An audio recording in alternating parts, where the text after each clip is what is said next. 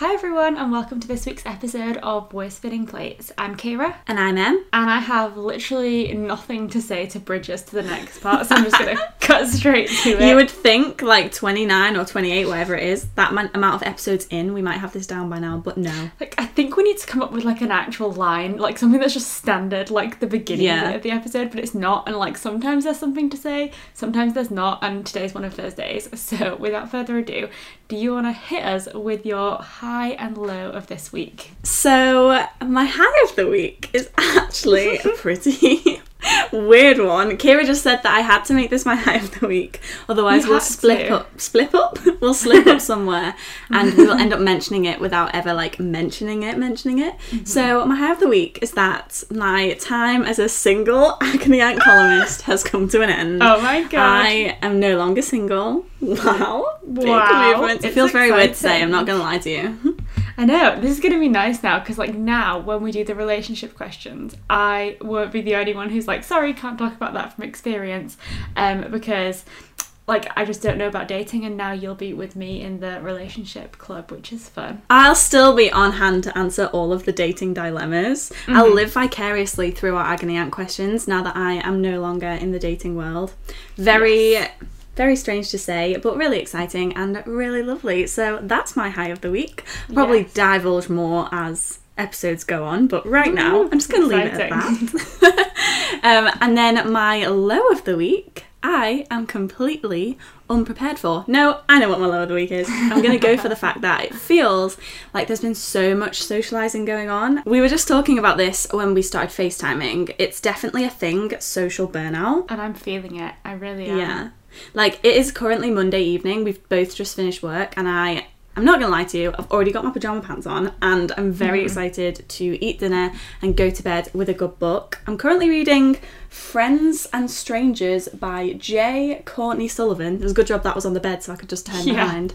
And yeah, I'm really excited to get a good chunk of it read tonight. But the low, I think, is definitely the fact that the downside of having so much like social life and like fun social plans, like I feel like I did a lot of fun things this weekend. My family came up to York and it was just really nice to see them, and we went to different restaurants and we went for brunch, but the downside, I guess, of a lot of socialising, particularly after a year of doing pretty much nothing in terms of socialising, is that it comes with burnout. Oh my god, it's just a lot. Like, it really is, because I feel like, you know, before lockdown I worked in an office and I would see people every day, so like there was always some element of like socializing like on a daily basis, and then, you know, sometimes you'd have a chill weekend, other times you'd see people, but it just felt like more of like a general part of your routine. Whereas I think been, you know, in lockdown for so long, and then all of a sudden for me I'm like back to work after being on furlough for ages, and then back to socializing with people, and it's just like, oh my god,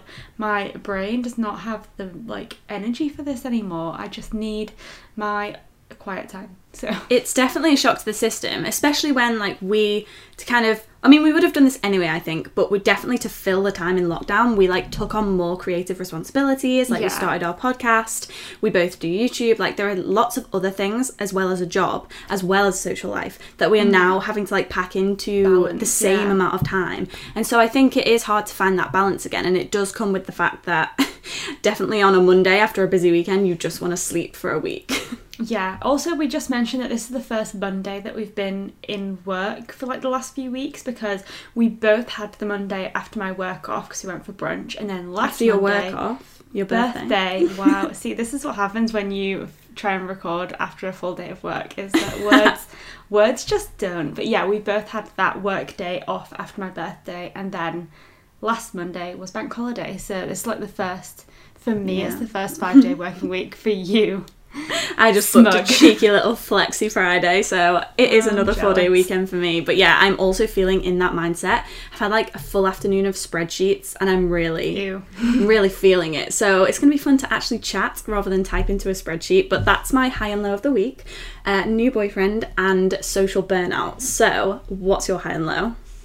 Okay, so my high, I was just thinking about it as we were having this discussion, and I knew what my high was going to be immediately, but I thought of something else that makes it even more of a high. So, okay, hit me with it. tomorrow, which is the 8th of June, is my mum's birthday, but she works in a school, which means that she can't book her actual birthday off. So instead of doing something tomorrow, we decided to do something on Saturday, just gone. So we ended up all going up to the Dales, which is where she lives. Me, my brother, my sister, my mum went out for lunch, and it was lovely. We went to a place called Malham, which is like a... Oh, I love Malham. It's so beautiful. I've been a few times, but I've never really stopped for like food or anything, just gone for walks before. But we went to this like restaurant called The Secret Garden, which was really lovely, right by the river. It was so sunny, and we sat outside, and it was just absolutely wonderful. They had amazing vegan options as well. There was like, I got a burger and chips for my main, and then they had a millionaire shortbread sundae. Vegan, obviously, for pudding. A vegan millionaire shortbread sundae. It was incredible. They also had vegan sticky toffee pudding, which would have been my choice if it was like a cold day, but on a hot day I was like, sticky toffee pudding, not the one. But it was amazing that they had so many options, so that was really incredible. And it was just so nice to like be with each other, you know, like it just feels like a bit of a treat after having like, first of all, been in lockdown for so long, but now we all obviously at one point in our lives lived in the same house, being that we're immediate family, but you know, now I live in York, my brother lives in Leeds, my mum lives in the Dales, and so we don't see each other as much as we used to, so it's always nice to have those days where you can get together. But the thing that made this experience so much more of a high... Do I know what this is? No, you don't, but I think you're going to enjoy it, or at least I hope you will. So we were stood outside of this restaurant waiting to check in, and a couple... a man, a woman, and their 2 dogs were stood behind us, and the woman of this couple was quite rude, and she was like, "Excuse me, can I get past? We want to sign in." And I was like, "All right, bitch." But she carried on. Did you say that? In my head, and then also to my sister in real life. But she went on with herself and ended up sitting at a table that was just near us. The dogs were quite rowdy. They were 2 Springer Spaniels, and the man of this couple ended up going into the like building, and the woman stayed sitting outside with the 2 dogs. For some reason she decided to move seats, so she went from a bench to like a garden table, sat on this chair, but then the dog decided that he didn't want to sit there, so the dog that she was holding on the lead pulled her over into a flower bed. I can't believe that's your weekly high, you horrible person. She was really rude, and my brother and my mum did say, "Oh my god, are you okay?" But me and Attain had to turn away because we just couldn't stop laughing. And I'd have got the giggles at that. It was hilarious because it happened almost in slow motion. Like, she knew it was happening, we knew it was happening, and then before we all knew it, she was in the flower bed, and she wasn't hurt, so I just thought it was really funny, and a little bit of karma because she was rude. So that was the high, probably her low if we were going to have her on the podcast. Don't think she'll want to be a guest on the podcast after you laughed at her misfortune. No, it's probably true, but I wouldn't want her anyway. But anyway... Then my low of the week, partially is obviously that I'm tired, like what we've just discussed, but for me I feel like that's manifested a bit in just like feeling very run down, and I get flare-ups of tonsillitis every few months. Don't know why. I think it's just because it's like a viral infection, so it can just like flare up unless you get your tonsils taken out, which I'm not planning on doing. So I just get flare-ups, and it happens when I'm a bit run down, so I've had a really sore throat this week. I'm coming out of it now, which is great, but that was a bit of a downer. Yeah, that I'll accept that as your low. That doesn't sound very nice. No, it's just like, you again every time it happens. I'm like, God, that's how I feel when we come on to do this podcast. That is so rude. I feel upset. Right. Had a big gulp of tea. That was such a big gulp. Having to drink a lot more because I feel like when I have the tonsillitis, I just get so thirsty, and I don't know if it's like a placebo, but I feel like the more liquid I drink, the more it goes away. So yeah. Any other bits from your week that you want to talk about? Yeah, I feel like this week's just been so much fun. So as I mentioned, like I feel like I've mentioned this actually a very, very few, I don't know why I said it like that, a very few amount of times, that I was really excited to go to Del Rio's in York, which was that Italian restaurant. And I finally went, as I mentioned, my family came up for Saturday night, and so they stayed for Saturday night in the evening and then Sunday day. So we went to the Italian restaurant in York. Oh my goodness. That food was incredible. I got bruschetta to start. And then I got, it's like a pumpkin sage parmesan butter stop ravioli. it. Oh, it was Stop incredible. Like, oh, that combination of like butternut squash or pumpkin with like sage and parmesan. Incredible. Oh, it's totally life-changing. Like, it is my favourite combo. And then I classed it right up and I ordered a Sex on the Beach. Way! Everyone else was drinking like red wine. There's me You were like, I'm here for a I'll good have time. Sex on the Beach. It was on a menu, to be fair. It was on the menu. Exactly. They wouldn't, put it on the menu if they didn't want people to order it. Exactly, which I felt rounded off the meal well. And then the morning after, we went to Brew and Brownie, which is, if you don't know York, it is like one of the most famous brunch places in York, brunch cafe places. And I had breakfast there with my family, and it was just so lovely. And then my final thing that I have to mention is that I was sat in the park the other day in the sun, it was really blissful, and I saw a cat on a lead. What? You know, like those travelling cats on leads that you see on TikTok that travel the world? It was like one of those cats. It was a tiny little tabby kitten, and they had it on a lead. Yeah. And they had it on a lead, and they like perched it on a rock, and they were taking photos of it for Instagram. Oh my God. And so we walked past it, and it obviously didn't come over to me because there was loads of people in the park, and then we chose this really secluded spot, and I turned round, and it was running over to me. Oh my God. It was literally what an honour. I know, it was literally the best moment of my life. It was right up there. But the man with the cat. I can imagine. Yeah, I was elated, and it came over to me, thought it was gonna like let me stroke it, and then it just ran past me, and the man was laughing because I was really upset that it didn't come to me and let me pet it. That is sad. That is a bit sad, but you can't win them all. At least you were in its presence. You were in its vicinity. Yeah, exactly. So I've never seen that something. before. Never seen it before, No, but it's definitely I another haven't. weekly high. I do follow a couple on Instagram and YouTube who travel the world in a van, and their cat Gingy is like super well trained. She knows that the van is her home, even though they travel all around the world, and she has like a GPS tracker on her collar just in case she gets lost, but she basically just like goes out and then just comes back to the van. So Oh my goodness. it's a vibe. And on the topic of cats, I wanted to mention that this week was a big week for Oscar. Oh yeah, Oscar's big milestone. He obviously moved in with me and Jay in March when we moved to our new house in York.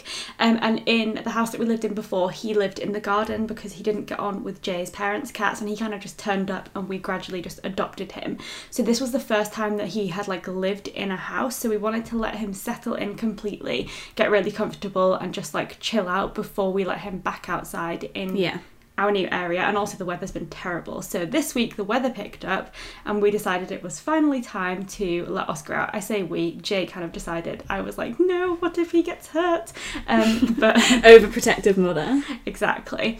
As it turns out, I needn't have worried because he like goes out, has a little explore around the garden, and then just like takes himself back upstairs when he's done. So he's very chill, except for next door neighbour's cat Baxter, who I know you're friends with, but he and Oscar are not friends. And I mean, I don't want to be a traitor. Scary.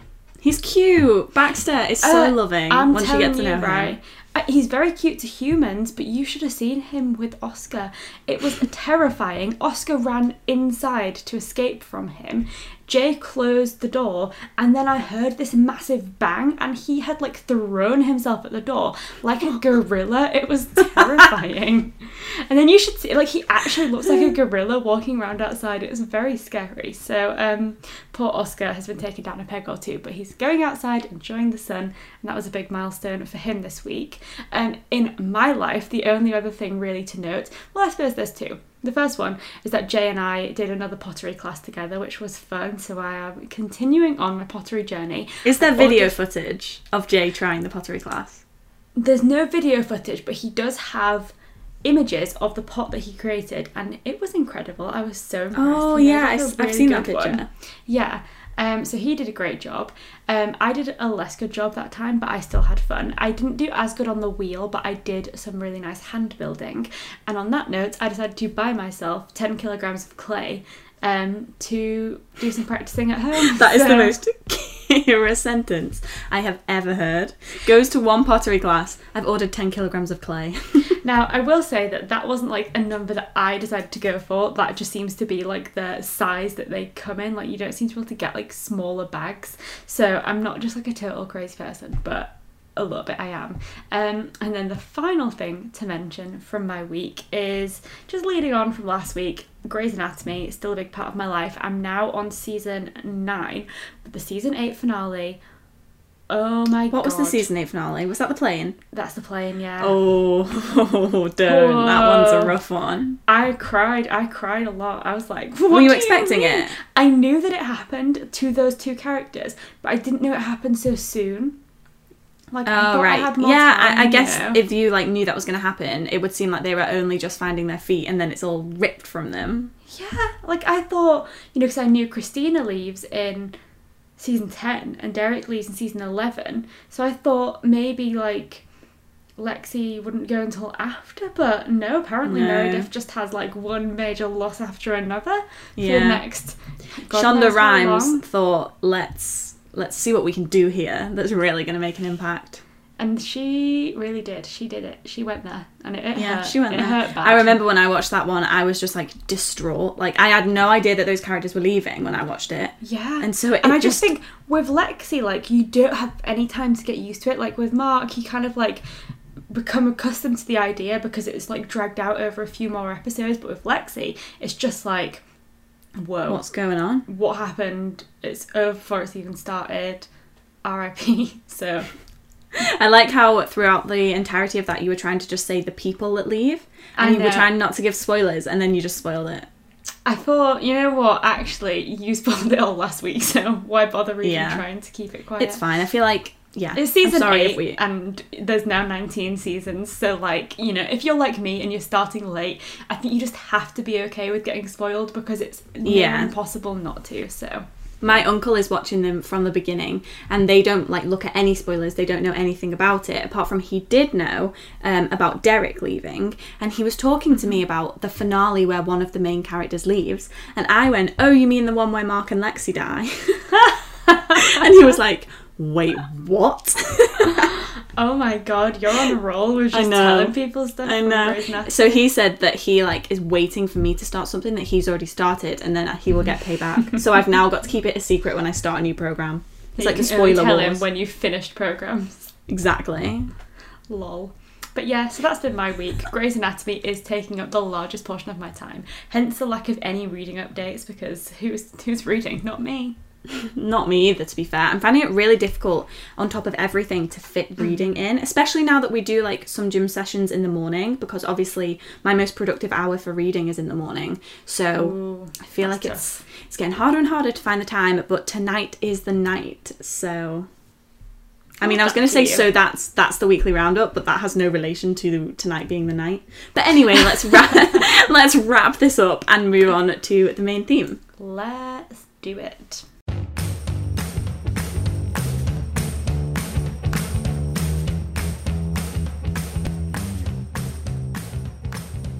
Okay, so this week's weekly theme, I think, is perhaps a little bit different to what we usually do because we make so much bookish content on our other platforms. I feel like we keep this space relatively book free, but I think this is a good hybrid of the two. So it is, definitely. This week's weekly theme is all about non-fiction and memoirs, which I feel like is a good balance because I know that not everyone reads fiction, but I feel like non-fiction and memoirs is kind of a little bit more lifestyle-y, and so it has more of a home on this podcast. So we thought that since I got into non-fiction a lot last year, like I had never really been a non-fiction person, but then when I finished university I really started craving that learning experience, so I started to pick up more non-fictions, and then I was talking about it on my channel, and then I made Kira read some, and now Kira reads non-fiction, so we thought we would do a non-fiction episode. Yes, I'm very excited about it. I always had this like preconceived idea that non-fiction was either like boring, as in like textbooks, like you would have had to have read in school, or that it was like just trashy like celebrity biographies. Not that there's anything wrong with that if that's what you want to read, but there's just like that didn't appeal to me. And then it was when I read a particular memoir in the spring of last year that had been very highly recommended to me. Someone bought it as a gift, and then it just changed my whole perspective on memoirs and non-fiction as a genre in general. And then you sort of had been talking about it a lot more, and then gradually I was like, you know what, maybe this is the one for me. And I've actually been reading a lot more non-fiction than fiction recently, and it is just a great time. So, it's a vibe. Yeah. It's truly It really a is. vibe. It I is feel the like vibe. I read the vibe. I feel like I read just as much memoir as I do fiction nowadays. In my reading vlogs, I try to read one of each. I just really like that way of learning. And even though it's not the traditional way that I've always learned in the education system, like I'm not learning about rock formations or earthquakes or, you know, all of those all of those geographical terms, but I'm learning about other people's lived experiences, and I think that's still really, really important, and I just really like reading them. So the way we're going to set up this weekly theme is we've each chosen 3 non-fictions that we really loved. Is that a term, non-fictions? Yeah, multiple non-fiction. Non-fiction books. We've each chosen 3 that we really enjoyed, and we're going to briefly discuss them, try and keep it quite minimal. And then we've also got the... Yeah, I said that. Have you met us? No. Well, I have. And then we've each picked 2 non-fictions that are on our TBR, so on our to-be-read pile for the upcoming months. So do you want to kick it off with your first non-fiction recommendation?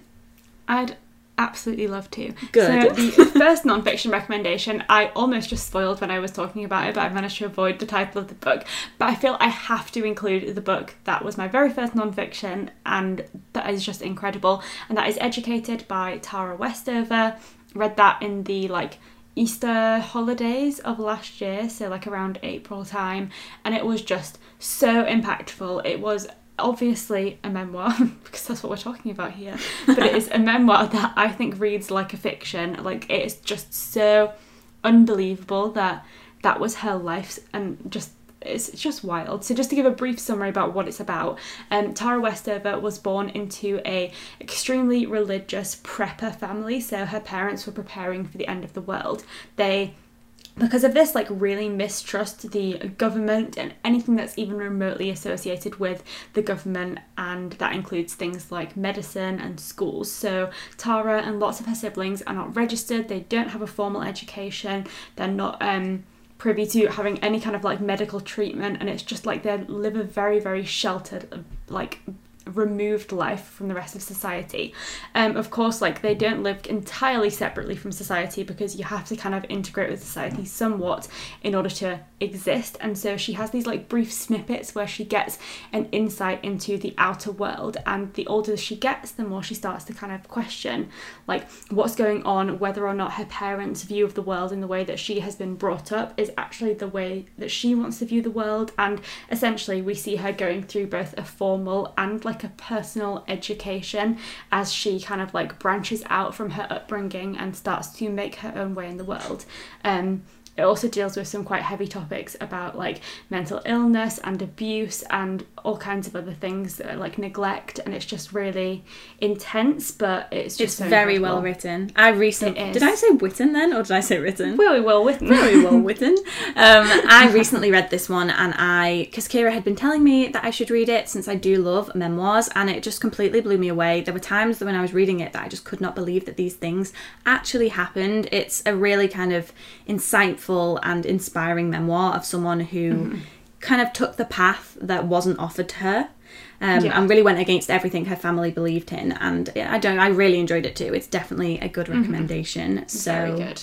My first recommendation, I feel like I really struggled not to make all of these political memoirs. I tried to kind of offer up a variety, because in non-fiction I have definitely found my niche is female political memoirs. Absolutely love them. If you've got any recommendations for those, please send me them on Instagram, because I would love to know. But the first book that I am going to be talking about is From the Corner of the Oval Office, One Woman's Misadventures, Learning the Ropes, Falling in Love and Finding Her Voice, by Beck Dory Stein. So I just call this one From the Corner of the Oval Office, but that was the long-winded title. And this one, the New York Times on the front cover has blurbed it and said, Bridget Jones Goes to the White House. And it is just, honestly, when I read this book, I really needed something to distract me. I picked it up because I needed a distraction, and I just finished this one in a matter of hours. It was so, so good. So this one follows Beck Dory Stein, who, as a young woman, ended up getting a job in Barack Obama's White House as a stenographer. stenographer, and I didn't know what a stenographer was. It's really hard to say.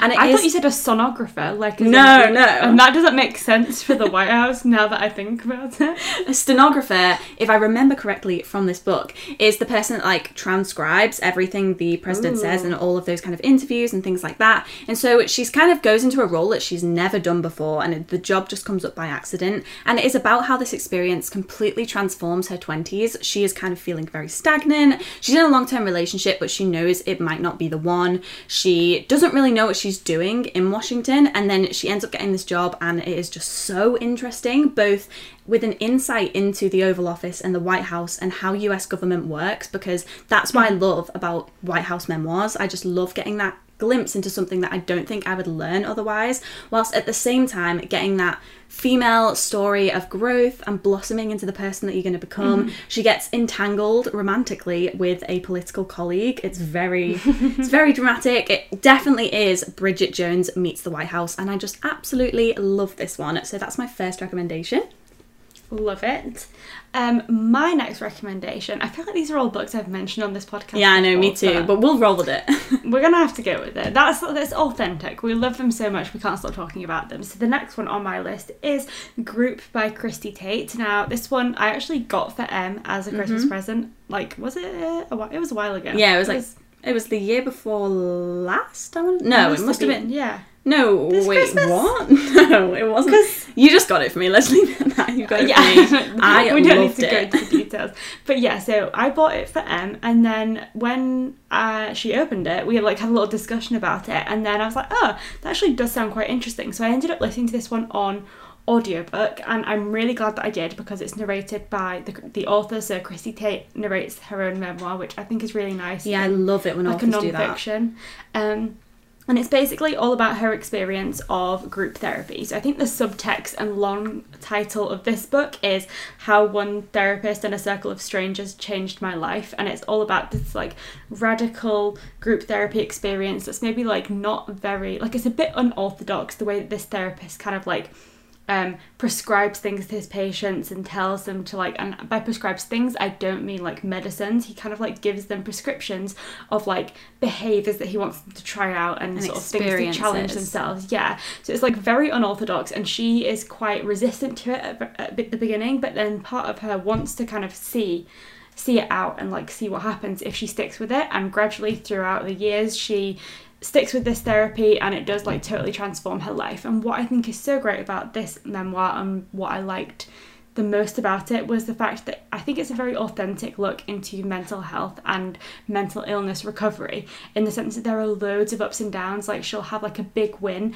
and then a massive setback, and it's not just I'm going to go to therapy and then all of a sudden everything's fixed. It felt very authentic, and she explored all of the ups and downs that came along with it. And I do think that listening to the audiobook made the experience even more authentic and personal, but even still, I think as a physical book, it would be great, but it was just a really, really good, authentic memoir. I definitely just found myself immersed in that one, and I read that one really quickly too, so definitely a good one. The second book that I'm going to talk about is one that I know I've mentioned on here before, but I think it would really suit the people that from the kind of agony aunt questions that we get.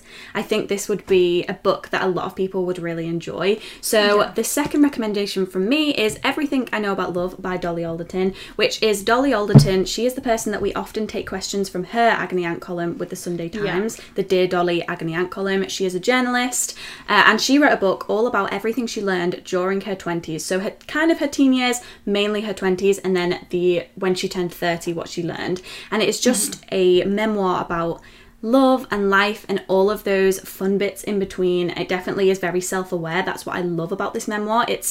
It's not obnoxious. It's very observant, self-aware, witty, and just honest. It's a very candid memoir about life in your 20s, about things not always going to plan, but that being okay and finding your way back in the end. And it is just such a great read if you are into the kind of podcasts that talk about life in your 20s, or, agony aunt columns. Just for that kind of person that loves those things, you will love this memoir. Okay, so my final memoir recommendation is actually a book that I literally only read last last week, but it was so good, and I just feel like it's going to stand at the test of time in terms of like ranking in my favourites.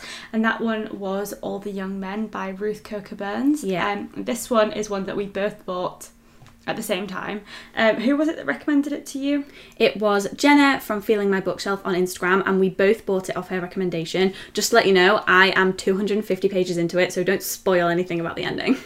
I won't, but to give a brief summary about this book, it is set throughout the 80s and 90s, and it's all about Ruth's experience advocating for people suffering with AIDS. So she kind of falls into this role that kind of defines her entire life. Ruth is in hospital visiting her friend who is like currently going through cancer treatment, and while she's in this hospital she spots this one room that's kind of like cordoned off. None of the medical staff want to go in there. She sees nurses pulling straws to see who's going to have to go into this room to treat this particular patient. So kind of out of more of curiosity than anything else, she goes into this room and discovers that it is a young man who is like literally on his deathbed and he's dying from AIDS, and she decides to try and like contact his parents. They want nothing to do with him, and she quickly discovers just how isolated these men become, especially at the beginning of this epidemic where there was little to no education about it. People didn't know how it was transmitted and everyone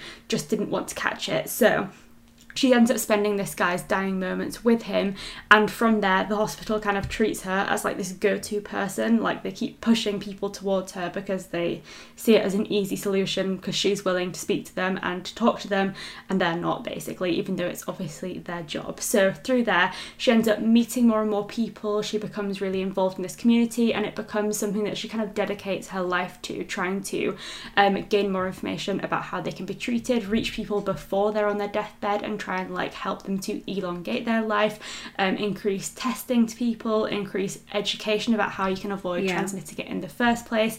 And she basically just does this incredible thing, also whilst being a single mother, trying to support her child and, you know, just like get along in this small southern community that she lives in without sort of making herself an outcast as well. But she recognises her privilege and tries to use that for good. I just think it was a very harrowing story because there was so much loss. It was just really sad, you know, to see, first of all, just how much loss there was. You know, these people were losing, you know, like often she'd see someone who had lost their partner, their friends, they were just surrounded by death, and she was like all that they had, essentially. So that was sad. But I think what was more sad was just seeing how these people who were ill were treated by society, and how almost as though like no one wanted to accept that it was a problem that could affect them, so it was pushed off as being like this disease that only affected gay men. And whilst people maintained that as a fact in their minds, they could essentially just pretend it didn't affect them at all, and they didn't need to care about it because it wasn't going to affect them. And I just feel like it was so indicative of the mindset people have, which is that you only need to care about stuff that's going to potentially affect you. But if it's only going to affect another community that you're not involved in, then what's the point in caring? And I think Ruth was great because she kind of like defied that. But as we see throughout the memoir, it was like very true of a lot of people in society. So I think it was really impactful memoir. It was quite sad, quite heavy. There were some hopeful parts in it, but I just think it was really educational and provided a lot of insight into what happened during that time and with the progression of the epidemic that I didn't know as much about before. Definitely. I think that book is, I said this in my vlog because I've just been filming a reading vlog where I read that one, is one of those books that I think everyone should read. And I just was so disgusted at the way humans could treat other humans when I was reading that. Like I couldn't believe it. And also I had no idea how little education there was surrounding it. Like I knew that there was definitely, people didn't really understand the disease, but the extent of that and how hard it was to get through to people and how people thought it really only affected gay men. It is a really insightful read, as you say, and it is harrowing, like you say, but I definitely think it's one that everyone should read. 100% worthwhile, yeah. Okay, so my final recommendation, I tried to go for something different other than a political memoir because I actually have a political memoir sat right next to me, and I've decided last minute not to go for it, just to give kind of a variety of books. I feel like between us we've got the balance here, A lot of my choices seem a bit more trivial, Bridget Jones-esque, but I think I read the ones that you have already mentioned. I've actually read all three, but I think just to offer a range of books. A variety. Yeah, I'm just going to... Also, you've read a lot more than I have. I have a much more limited pool to choose from because I'm definitely newer to the non-fiction genre, so... Yeah, I love the books that you have mentioned, the ones that give kind of, I think yours are a bit more, would you say extreme or intense than the ones I've mentioned so far? Yeah, absolutely. I think, I'm probably more drawn towards the ones that are like, whoa, I can't believe this actually is real. Like the ones that like, you have to question, like, is this a fiction? Because it's like so wild. Whereas I think you like to read ones, or at least some more of the ones that are like, I can relate more to this in terms of my actual life, whereas I quite like the ones where I'm like, whoa. That's definitely a good way of putting it. Like, I like to mix it up and have both in my reading routine, but I think that also it's really interesting to look at people who have lives that aren't that different from your own, and the way they kind of write things and phrase things sometimes makes you realise things about yourself and your own life. So I think they're fun too, but it's definitely good to have a mixture. My final choice is one that I read a few weeks ago, and I think I mentioned it on here, and it is Wild Game by Adrienne Brodeur. Can we just first of all mention how nice is that name, Adrienne Brodeur? How nice is that name? It's like almost as though like the whole thing just like molds into one. Yeah, it's like a Disney princess name. And where does the second name start? You know, I just love it. So Adrienne Brodeur wrote her memoir about the impact that her mother, called Malabar, had on her life. So when I think she's 14 when this occurs, her mother starts an affair, and she chooses Adrienne, or Rennie as she calls herself in the book, she chooses Rennie as the only confidant of this affair, and she kind of enlists Rennie, her 14-year-old daughter, to be complicit in this and to help her get away with the affair. And it's about how this kind of fractures the relationship between her and her mother. She becomes really kind of, she sees her mum as this idol, and she kind of idolizes this act, and it is how that has an effect on her own life and her own relationships, how her relationship with her mother kind of seeps out and changes the relationships she has with other people, and how other people are maybe able to see that and she isn't. But what I really loved about this one is that it was, first of all, so eloquent. I love it when you just click with a memoir writer's writing style. I think that's really important, because I just think if you click with the way the narrator tells a story, like with fiction, you're more likely to enjoy the story. And this one just had such a beautiful writing style, and I just loved how it felt like a character study style fiction come to life, because you really got such a lens into the lives of Rennie and Malabar and this mother-daughter relationship, which was so messy and at times very toxic. And it was just really beautifully written and a just insightful reading experience into relationships. It's the kind of book that I really enjoy that will then affect how I write characters in fiction, which I find really interesting. I think sometimes, maybe that's why I'm also drawn to the more lifestyle people living their contemporary lifestyle memoirs, because I think that they really impact the way I then write characters in fiction. So I like that kind of non-fiction too. So that is my final recommendation. I feel like we got a right mix in there, which is good. I sounded so Yorkshire then. We got a right mix in there. So moving on quickly, because I can see we've been recording for 20 minutes. What is next on your non-fiction reading list? Okay, so I have one that's quite different from anything that I've read before, and that is Stephen King on writing. Ooh, I have that one too. It's a memoir on the craft. So I think partially it is him giving advice about writing, but I think it's also about his own experience of writing, how he started out as an author, his experiences with like substance abuse and how that affected his writing, and it just sounds really interesting. I love Stephen King and his books, so I'm very interested to hear more about that. And the other one that is on my list is called In the Days of Rain by Rebecca Stott. I got this one for my birthday. Jay picked it up for me, and it is another one to go in with my list and my growing collection of memoirs that are about people who have left extreme religious upbringings. I don't know I remember Jay telling me about it, but it's around that theme, and I clearly really enjoy that theme. So gonna be hitting that one up soon. Love that for you. I had never heard of that second one, but I remember Jay talking about it when he was telling me what he got you for your birthday. Yeah. Okay, so my two that are next on my reading list, I'm so excited to read both of them. The first one is A Half-Baked Idea by Olivia Potts, and this is about Olivia's life when she is 25 years old. She very suddenly loses her mother, and so it is a book about grief and how she uses cooking and baking as a way to navigate that grief. I think it's going to be really interesting. She gives up her career and joins Le Cordon, am I saying this right? Le Cordon Bleu? Bleu. I think that's the Le French Cordon way. Bleu. And yeah, it's about how cooking helps her navigate that grief, and I think this one will be really interesting. It sounds kind of like narrative non-fiction, which is something that I really enjoy. Definitely if a non-fiction feels like it could translate to fiction, that is always fun. So that is the first one. And then I really want to read From Scratch by Tembi Locke, which says a memoir of love, Sicily and finding home. And I'm just going to read the kind of sentence on the back of the book because I feel like that kind of sums it up. And it says, a poignant cross-cultural love story set against the lush backdrop of the Sicilian countryside, where one woman discovers the healing powers of food and family. And this is another one about a woman who she loses her husband quite suddenly as well. So this is another one about grief, and it is about how she moves to Italy and about how family and food help her navigate that. I actually didn't realise until I just read these out loud that both of these are about how, you know, Grief and finding your food. way, grief and food. And I think maybe that's a subconscious thing because I experienced grief this year that I want to pick up books that talk about navigating it. Maybe, I don't know, never really analysed that, but it seems that way. So those are the next two on my reading list. Nice. I feel like non-fiction is so good, and I'm just so glad that I've like opened myself up to it because it's a whole new world and it is a good time.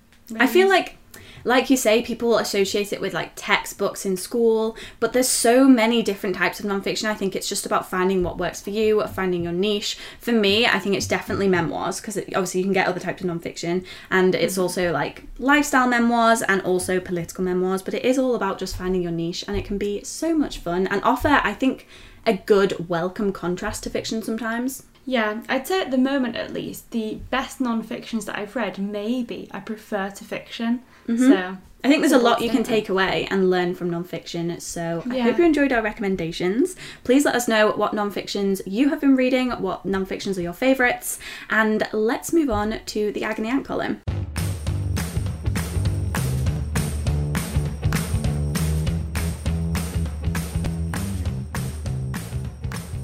Okay, so the Agony Aunt section, which I was just about to start by trying to say that it's going to be a struggle because we're clearly stumbling over our words, and then we stumbled over our words, and then dropped her phone. But onwards we move. So the Agony Aunt question today is another one from our inbox. It's very exciting. We've been getting such an influx of questions, which is always exciting, and you're coming through with the juicy ones. So thanks, guys, and just a reminder that you can always find that linked in our Instagram bio, and our Instagram is just at We're Spinning Plates. But do you want to kick off with Take it away. Question? Yes. This is a topic that I have been hoping that someone would ask us. Like, I was surprised that this hadn't come up yet, so I'm really excited to answer this one. So it says, hi lovely girls. Hello. Hello. Hello.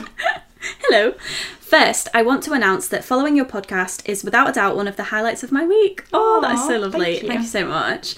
Each episode guarantees a smile on my face, and you're the loveliest, funniest company.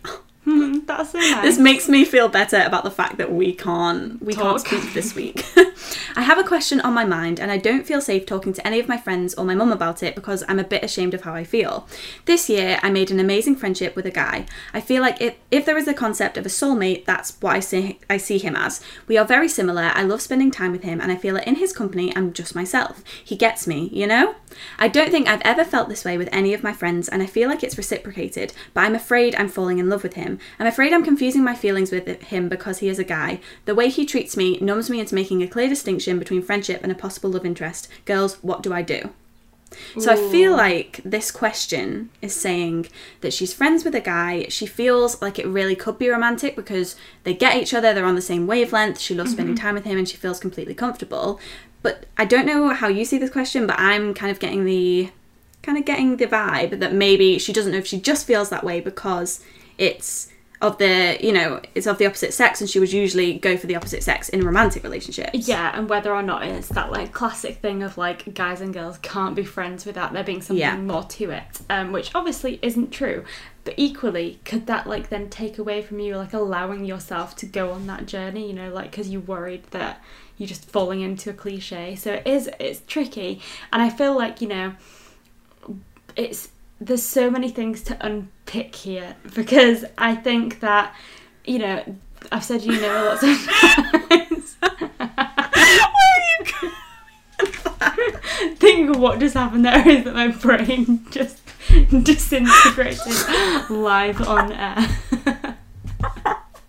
I've got a point, it's coming. So, what I'm trying to say is that when you are friends with someone, obviously, there is an element of romance and of a long-term romantic partner that is friendship, you know, at least for me and Jay, like, he's, like, my best friend, and, you know, that's important Rude. to me. You're my next best friend. But I have been best friends with Jay for longer, I have to say. I'll allow. But, you know, that is likely going to be the person that you spend the most amount of time with. So if you're not friends with them as well as being romantically involved with them, I feel like it would be weird. Like, there has to be, like, a friendship level compatibility in your romantic relationships. However, I think with this circumstance, it's like establishing whether or not you are able to go to that next level or whether or not you want to. However, I would say that if the thought is crossing your mind, if it's like something that you are struggling to process and this person is your person who you feel the closest to, you've obviously said that they feel like a soulmate, so it's like likely that they're like the person that you feel most connected with. The only way to kind of go about it, I think, is just to try and be open and just say, this is how I've been feeling. I appreciate that you might not feel the same. I don't even fully know if this is how I feel, but I just wanted to put it out there and just see what your thoughts are, because I think, you know, naturally it seems as though they would be the person that you'd be most likely to want to discuss this with. So I feel like you're never going to reach conclusion on your own. And also, if you keep it to yourself for too long, like, there is always the chance that they might feel the same but be worried that you don't, and then just move on with someone else. So I feel when you're so close to someone, especially when, for example, in this situation, and I've had situations like this before where it is a man and a woman and you're really close to someone in that way, people will always from the sidelines be saying to you, yeah, but what if it's romantic? Why aren't you together? Because I think society in general can't understand, like, they don't think that a boy and a girl or a man and woman can be friends without it becoming romantic. So I think if you are hearing it from kind of everyone else is saying it to you, that might be a different situation, because you might be letting that influence the way you see your friendship. But it sounds like you really do love them. It sounds like you have a friend that you get on well with. My nana always says to me that friendship is the foundation of a good relationship, like you just said. Yeah. Because at the end of the day, it's someone you are going to have to spend a lot of time with. And you do want to be able to tell them everything. You do want to be completely comfortable with them. So it sounds like you have all the elements of that friendship foundation for a relationship. And if you do feel romantically about them, then I would say definitely raise that with them. I think life can be very short. Life is short, and so you have to do the things that are going to make you happiest. And although it's very easy to say that from the sidelines, because I know that it's a risk saying to your friend, bringing that to the table, because what if it changes the dynamic? What if you are wrong and it isn't reciprocated? It's very easy for us to say, life's short, bring it to the table, say to him, do you feel the same way? Let's try a relationship. It's very easy for us to say that because we're not involved. But I think when you're in that, it is a very scary thing to contemplate that relationship either changing and then not working out, because that could happen, or if they don't reciprocate it. But in situations like this, you've got to think, there is something that you could lose, but there's so much that you could gain. I think this sounds like a really healthy foundation for a relationship. It sounds like something that is worth taking a chance on. 100%. If you have literally used the word soulmate, I mean, that's such a lovely word, and I'm so happy for you that you've found someone that makes you feel that way. And I wouldn't let the fact that you have always been friends hold you back, because I think for a lot of people, that is where romantic relationships start.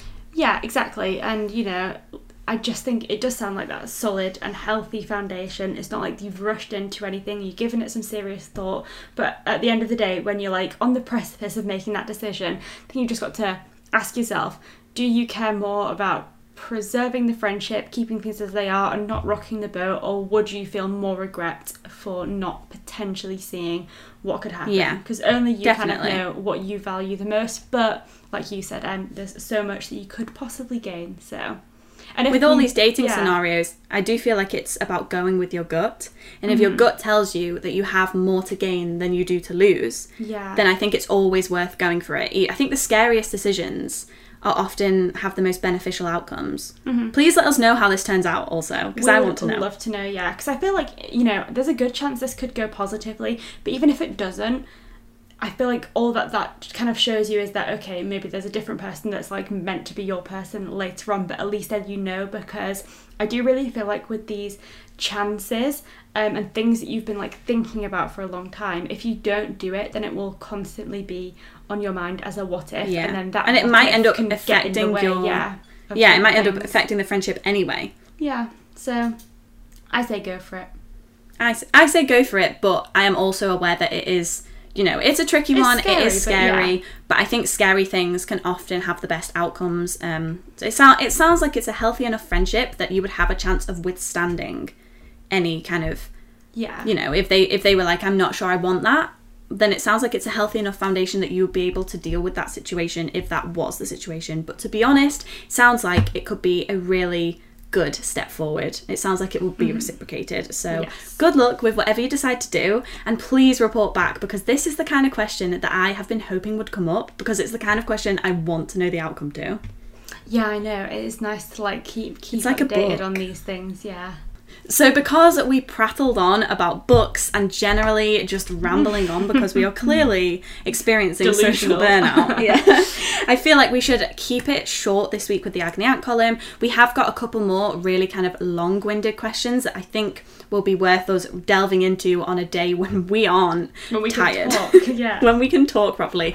Like, this might seem, I don't know how Jay's going to edit it, but he always makes it sound seamless. So it might not seem like we've been having a rough time, but I think Kira's about to throttle me through FaceTime because of the amount of times I've had to re-record my bits. Lol. I do feel like at some point we should release a bloopers episode. The bloopers would consist of you going, do this, do it now. If you don't do it right now, then I'm cancelling this episode. You've got to do a little bit of tough love with Em, because otherwise she'll just critique herself over and over again. Yeah, that's the thing that works. It doesn't get any better. Like, if anything, they become worse each time, because I think the more you try and polish yourself in terms of like scripting words, the more you allow yourself to stumble, because you get confused and you start worrying. Whereas actually, you as you are, you're great, but you just are overcritical, and I've got to put I am my foot down. Constantly getting told off by Kira about being too self-critical. You need friends like that in your life, guys. And on that note, let's conclude this episode and go to bed. Yes. Good night.